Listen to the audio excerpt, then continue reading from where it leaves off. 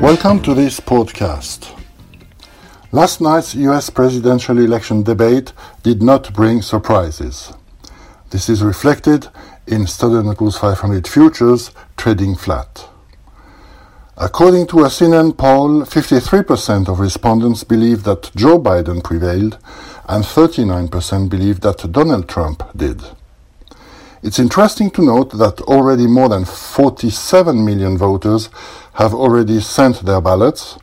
That number corresponds to more than a third of voters in the 2016 presidential election.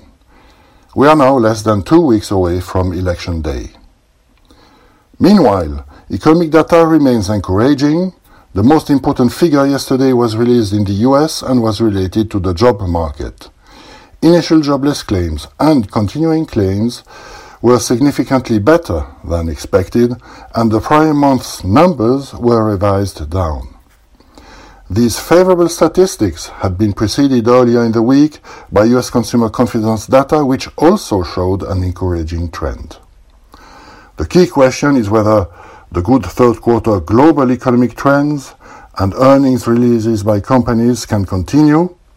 This question arises because the coronavirus pandemic keeps expanding rapidly, amongst others, in the US and Europe.